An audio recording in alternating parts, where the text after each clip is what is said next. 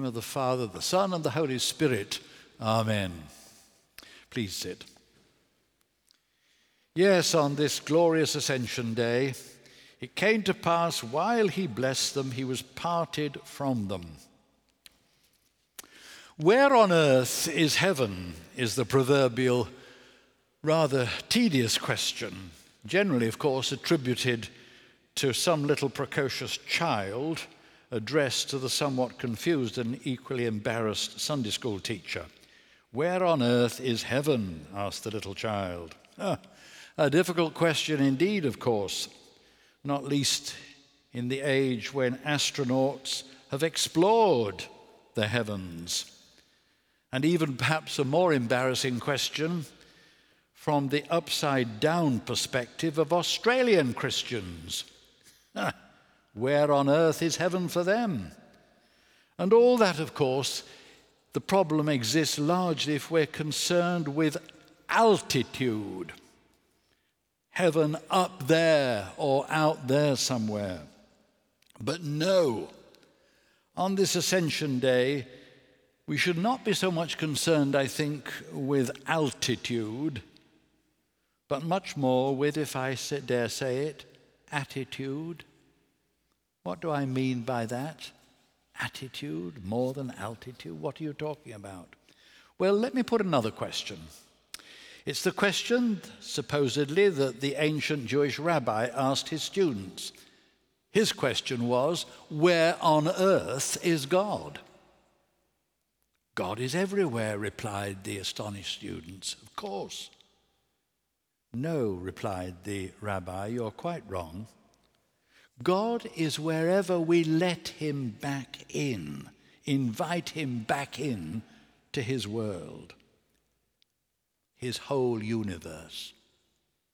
Yes, God is wherever we say yes to him and allow him to be at home together with his Father and ours, with us, yes, in our hearts.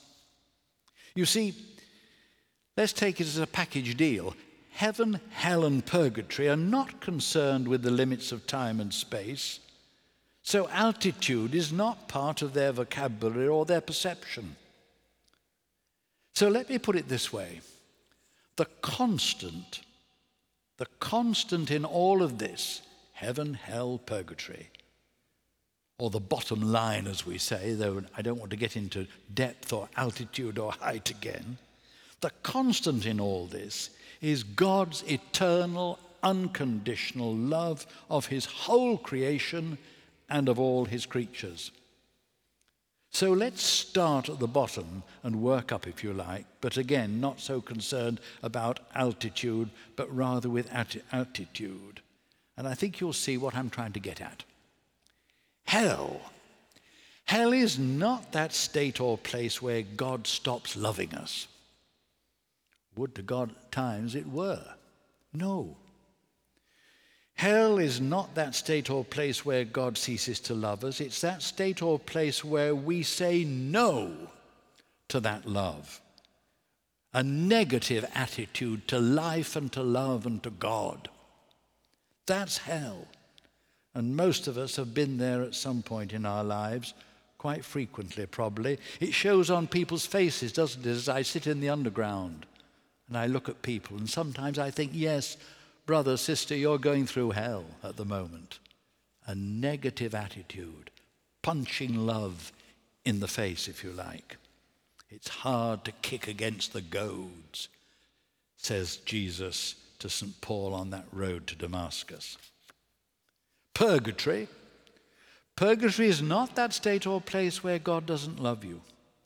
On the contrary, it's that state or place where God loves you all right, but where we blow hot and cold, sit on the fence. Maybe sometimes, God, yes, on a good day when my liver's all right and my bank balance is okay. Double-minded, yes and no at the same time, which is where, again, most of us spend most of our time. Yes and no to love in its many forms, but ultimately that love which comes, of course, from God, which is the source of all love.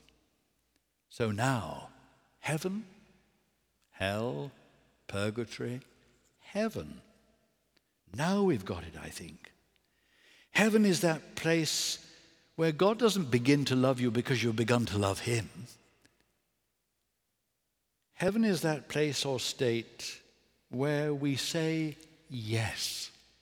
Yes, God. Yes to love. A positive attitude to love, to life, to God, to ourselves. And then as we say yes, momentarily, just like the sun coming out for a moment from behind the clouds, it's heaven on earth. Don't we say that sometimes? It was just heaven on earth, wherever I am geographically. God's love of you and to me does not blow hot and cold, dear friends. No, it is constant, terrifyingly constant, I think. C.S. Lewis says, an electric fire doesn't cease to be an electric fire. When you warm yourself by it, it's wonderful and warming. If you fall on it or kick against it, it'll consume you. So Eliot says in the end, there are only two alternatives, either to be consumed by fire or by fire, the fires of love. So back to that rabbi, heaven is wherever we let God make his home in his universe, welcome him into our hearts and our homes. Everywhere, at all times and in all places, when by his Holy Spirit we're able to say yes, yes, God, like Mary did once for all of us, when she said, you remember, fiat mihi in the Latin. Well, it doesn't matter in the Latin. It's the same in every language. Amen in Aramaic. Yes in English. Right on in Americanese. Okay, God, yes. And then it's heaven on earth. Jacob discovered that, didn't he? He said, I did not know that the Lord was in this place, but this is none other than the gate of heaven. And that is where we are now, and we shall be supremely as the Lord is present and we open our hearts to him with the Amen at the end of the Eucharistic prayer.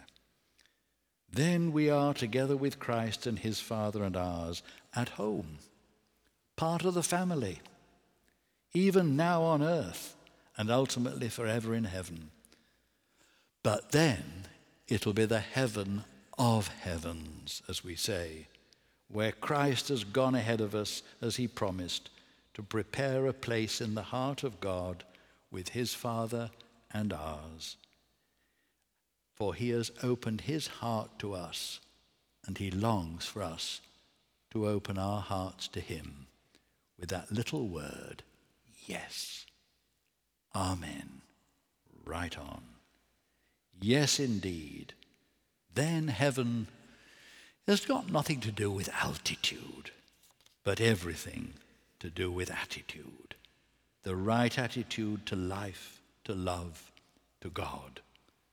That love which originated in the heart of God from the beginning and is now shed abroad in our hearts, as Paul says, by the Holy Spirit of the ascended Christ. I love that hymn. Lord Jesus, give us grace on earth to love thee more, in heaven to see thy face, and with thy saints to adore.